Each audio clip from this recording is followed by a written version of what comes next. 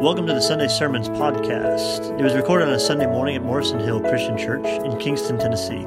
Our prayer is that the truths and strategies presented in this message will equip you to become a more fully devoted follower of Jesus Christ. Thank you for listening. Good morning. Welcome to Morrison Hill. Probably if we have some guests here, they're looking around saying, a lot of empty seats here.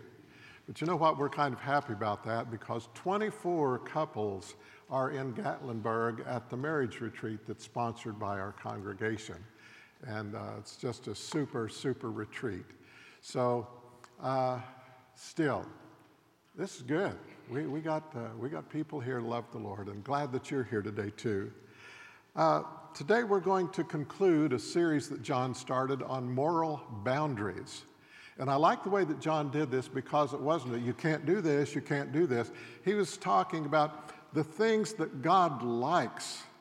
You know, within these moral boundaries, all of these things that we can do and all of these things that we can be, these are the things that God wants. And the one thing that God loves and demands from all of us is faithfulness. But before we talk about faithfulness, I think we really need to define faith. Because faith is how faithfulness expresses itself. I had that backwards, didn't it? Faithfulness is how faith expresses itself. And so if we're going to say we have faith, we express that faith with the faithfulness by which we live. But how does Scripture define faith? You know, faith is not just simply a mental attitude and say, okay, I believe that, I'll go with that. It is so much more than that. Faith is belief that produces action. And this is so important. James, in 2nd chapter, verse 14 and 17, asks this question. He says, "What good is it, my brothers and sisters, if someone claims to have faith but has no deeds? Can such a faith save them?" And then he goes on to answer that question. He says, faith by itself, if it is not accompanied by action, is dead, and it can't save us. He goes on to cite from the life of Abraham, who was one of our basic examples of faith. He says of Abraham, he said, you see, look at Abraham's life. You see that a person is considered righteous by what they do, not by faith alone. So simply saying that we believe something is not really faith. I think every one of us here today would say, well, I believe that George Washington was first president of the United States. But does that faith save our lives? Not in the least. So it's more than just a belief in something or belief in anything. The Scriptures define it this way. They say that faith is the confidence in what we hope for and the assurance that enables us to see and understand assurance of what we do not see. And this confidence and the assurance enables us to see and understand that there is a supreme being who created the universe, and we are all a part of that creation. He has revealed to us basic commandments to live by based on the way that He designed us and to reflect His character. And He has revealed that we are responsible to Him for how we live our lives. And there will either be punishment for disobedience and unfaithfulness, or there will be rewards for faithfulness. So believing these things is the essence of our faith, and living our lives by this faith is faithfulness. This is the reason that we're here today. We believe in this God. We believe in what He did for us through Jesus Christ. We believe in all of this, of what the Bible says, and that's why we're here. But I want us to talk about several different things about faithfulness that we don't ordinarily talk about. So first, we need to understand that faith and faithfulness are choices. We have been given freedom to choose to live by faith or not. We can choose to be faithful, or we can choose to be unfaithful. But faithfulness will also produce character qualities that reflect the spiritual character of Christ and the deeds that accomplish God's purposes. And both of these together are often combined and used in this word, fruit. Now, the degree of our faithfulness is related to the degree of the fruitfulness in our lives. How much of God's character do we reflect? And how many of the deeds that he has given us to do are we doing, though? Are we doing? John, the 15th chapter, Jesus uses a metaphor of the garden to represent his followers. And he identifies himself, first of all, as the vine that empowers the branches to live and produce fruit. He presents God as the gardener who is very concerned that his garden will produce as much fruit as possible. And as he teaches this lesson, it becomes very clear that the gardener will do whatever it takes to fulfill his purpose. Now, the main points of this, I want to just sum this up. You've got scripture references in your bulletin guide there, that insert. You can look these up, but I'm going to just summarize these very quickly. First of all, Jesus says, I am the vine, we, his followers, are the branches.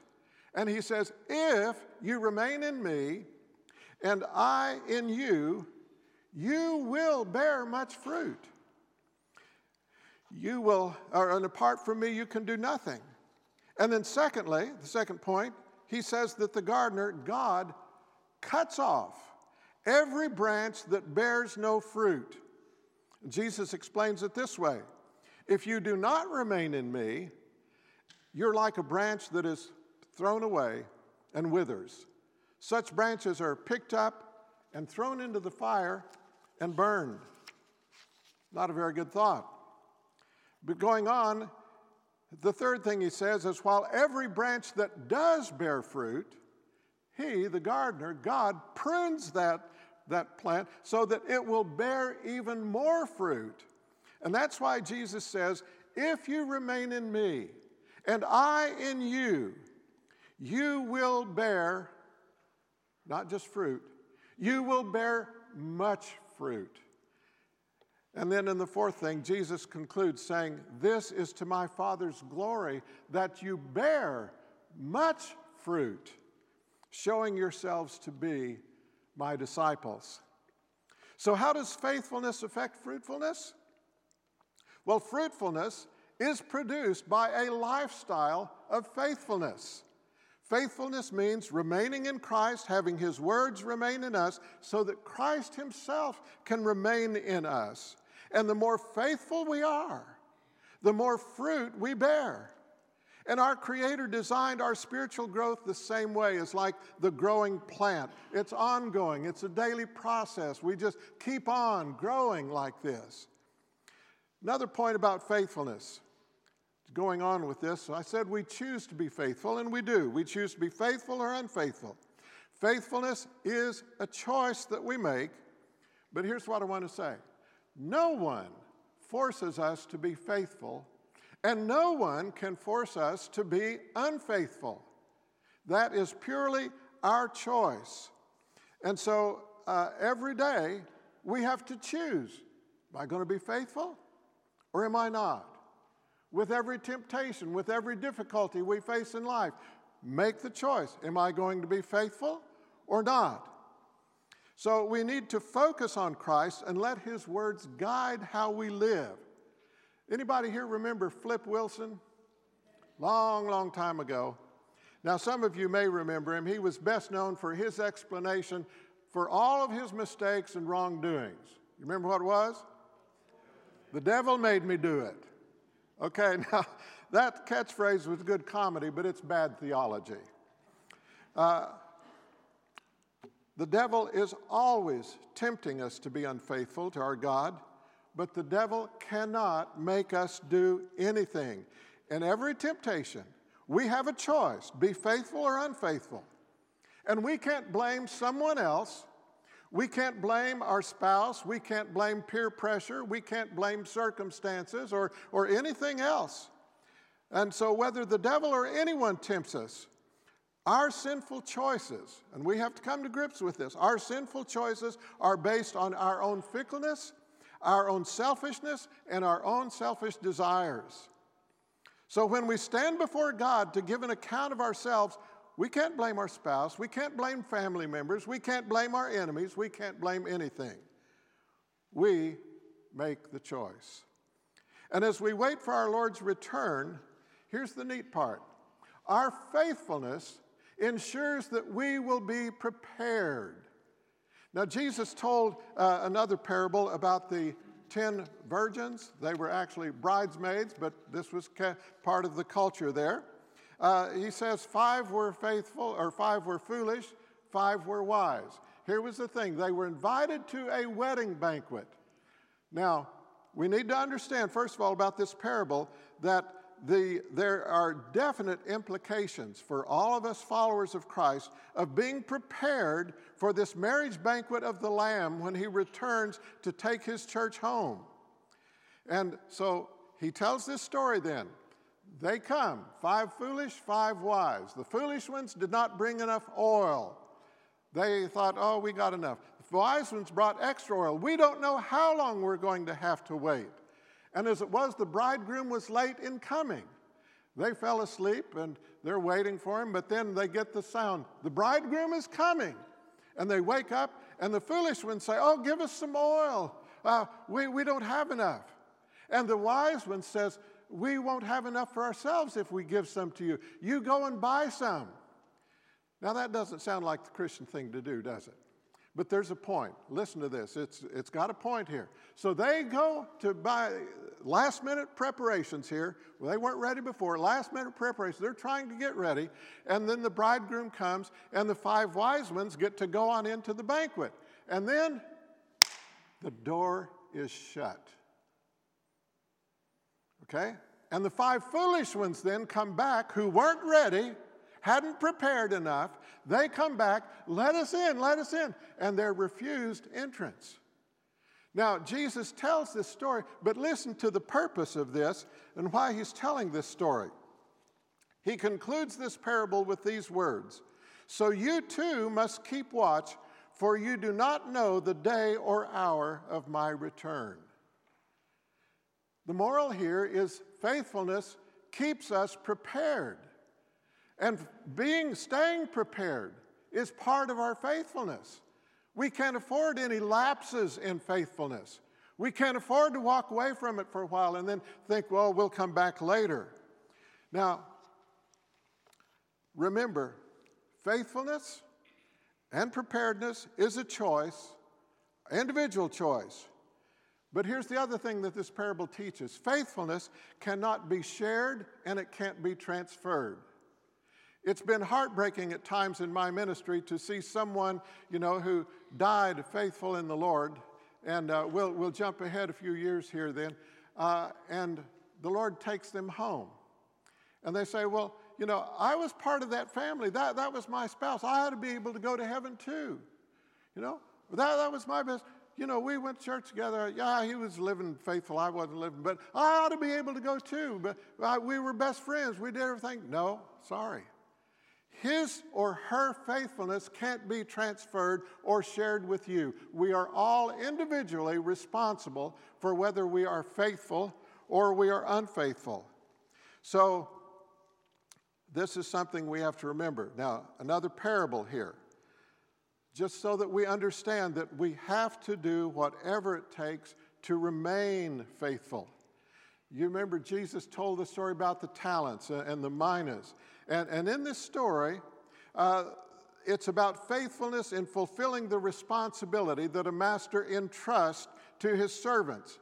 And in both stories, servants were given different amounts for use in increasing the master's wealth or expanding his kingdom. And in each story that he told here, there was one servant who was not faithful. He didn't use what was given him. And what happened?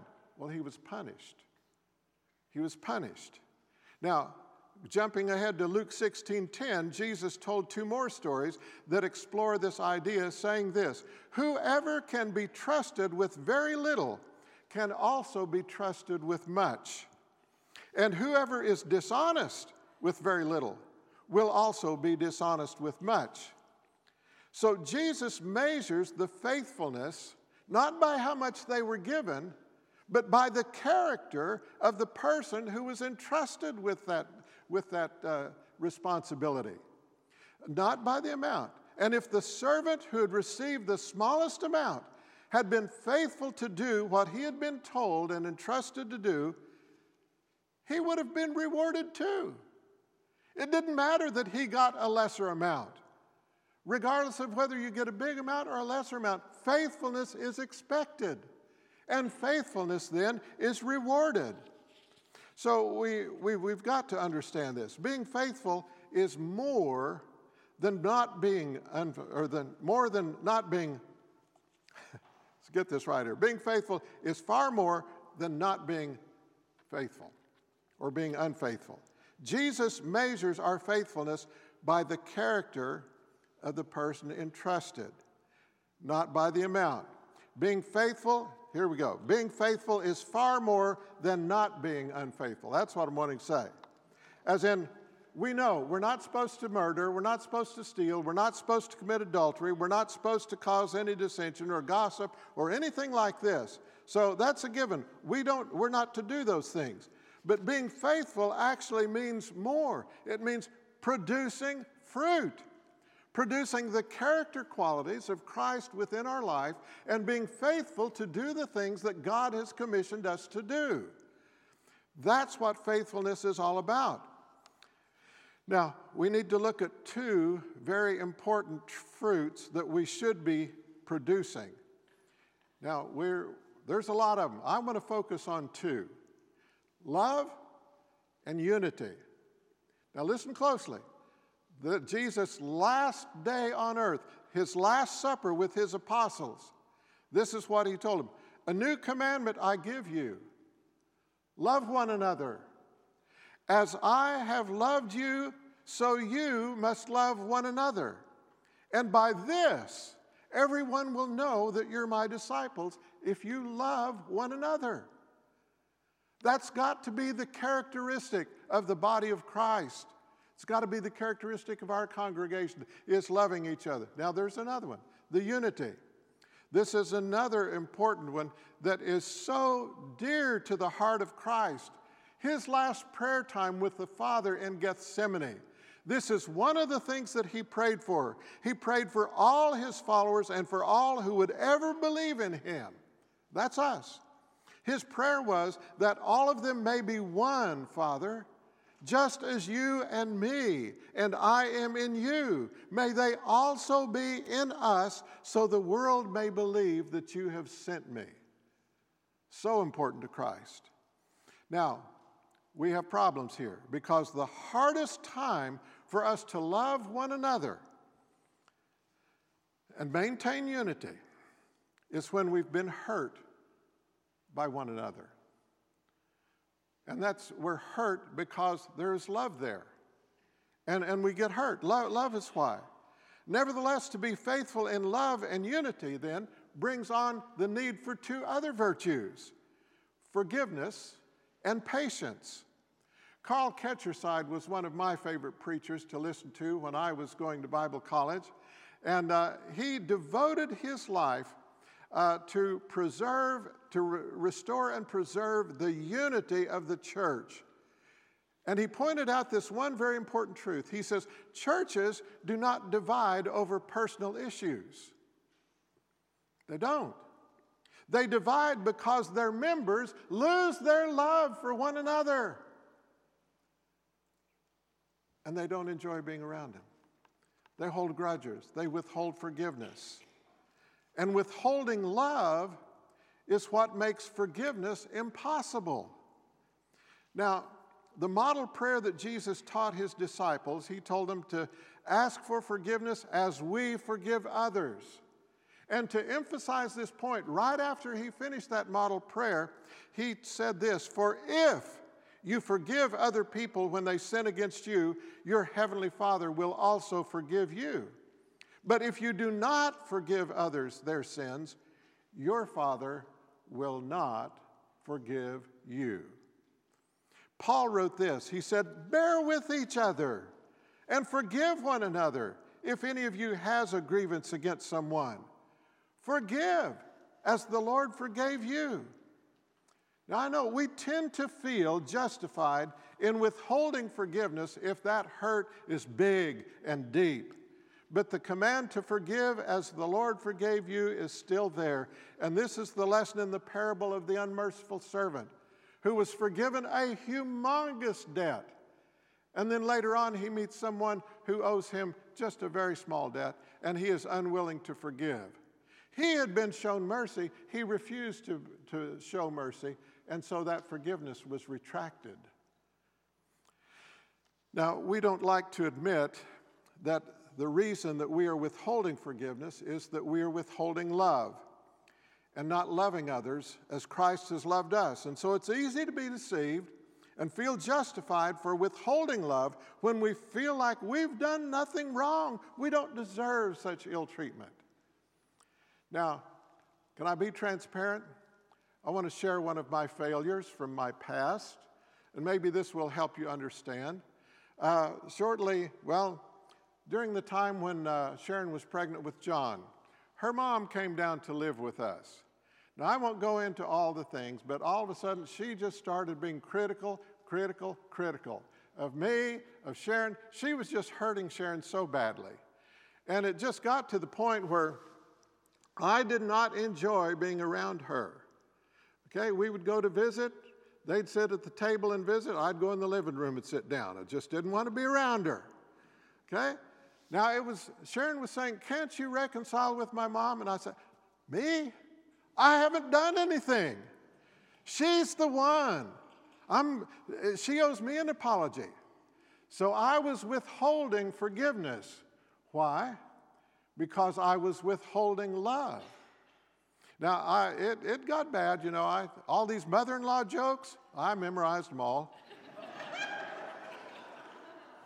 I even created one myself. Sharon's mom was in a car accident, but she was not hurt. And we were at church, and Sharon was telling one of her best friends about this. She says, Wanda, my mother was in a car wreck this week. I heard this as I was walking by, and I stopped. And she says, oh, no, was your mother hurt? And before Sharon could answer, I said, no, she's all right, but her broom was a total loss. So, okay, that's how far it can go. You withhold love, you withhold forgiveness.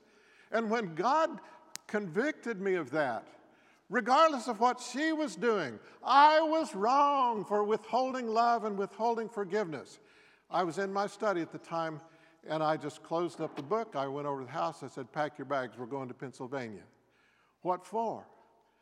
I have to make things right with your mom. I've got to apologize to her for not loving her.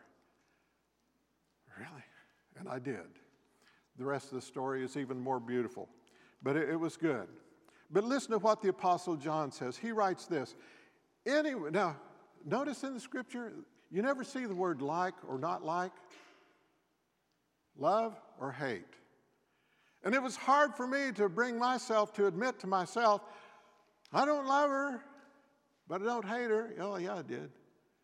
So you got to come to grips with this. Here's what John says. Anyone who claims to be in the light but hates his brother or sister is still in the darkness. And anyone who loves their brother or sister lives in the light, and there is nothing in them to make them stumble. But anyone who hates a brother or sister is in the darkness and walks around in the darkness. They don't know where they're going because the darkness has blinded them. I experienced that. Now, faithfulness has to include forgiveness, and it also has to include patience. Now, faithfulness must not just be the forgiving. Healing takes time, but it may take time for the offending person, the one who offended you, to change. Do we wait for them to change until we forgive and love them? No, we can't. If you want to go to the extreme, Jesus said, love your enemies. Okay, we've got to love them anyway. That's our responsibility. That's our commandment. And so we've got to have forgiveness, but we've also got to have patience as we wait in the process for things to change and be righted. Now, Peter's epistle to the Christians, in 2 Peter, he said this, now that you have purified yourselves by obeying the truth, so that you have sincere love for each other. Love one another deeply from the heart. For you have been born again, not of perishable seed, but of imperishable, through the living and enduring Word of God. We need to give each other space and time to continue growing and to overcome things. Now, Dietrich Bonhoeffer wrote about a mindset of unfaithfulness that he called cheap grace. Now, we know we're saved by grace through faith, right? And the faith is what produces faithfulness and so on. But the problem was that he was writing about was that people abused God's grace by not being too concerned about being faithful. Oh, well, if I sin, we've got God's grace. God's grace will cover it. God's grace is so big. So, yeah, I'll go ahead and sin now, and then I'll say I'm sorry later on. And he said that's an abuse of grace. That's making grace cheap. Now, the Apostle Paul did explain that God's desire to save us was so great that where sin increased, grace increased all the more. But then he asked the question, well, what shall we say then? Shall we go on sinning that grace may increase?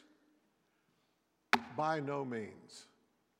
And Paul makes it clear on that. God's desire is that he not have to keep on forgiving us over and over and over for the same sins. He wants and expects us to change. He wants and expects us to bear fruit and bear much fruit. And so he works to prune our lives of these things that keep that fruitfulness from being produced. Now, unfortunately, we often think of being faithful as being restrictive and burdensome.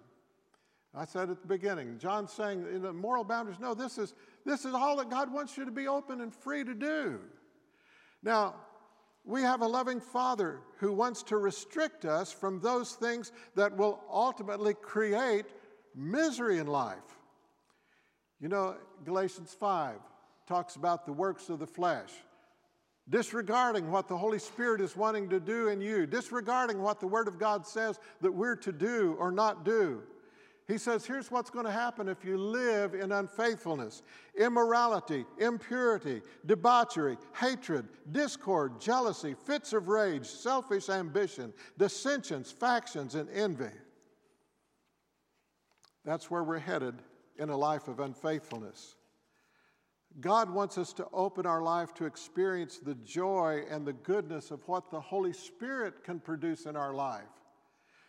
In that same chapter, it says the Holy Spirit produces this kind of fruit in our lives: love, joy, peace, patience, kindness, goodness, faithfulness, gentleness, and self-control. That's what God wants us to experience through our faithfulness. Now, also back in John's epistle, he says this: but those who obey God's word truly show how completely they love him. And that is how we know we are living in him. And those who say that they live in God should live their lives as Jesus did. Not my will, thine be done.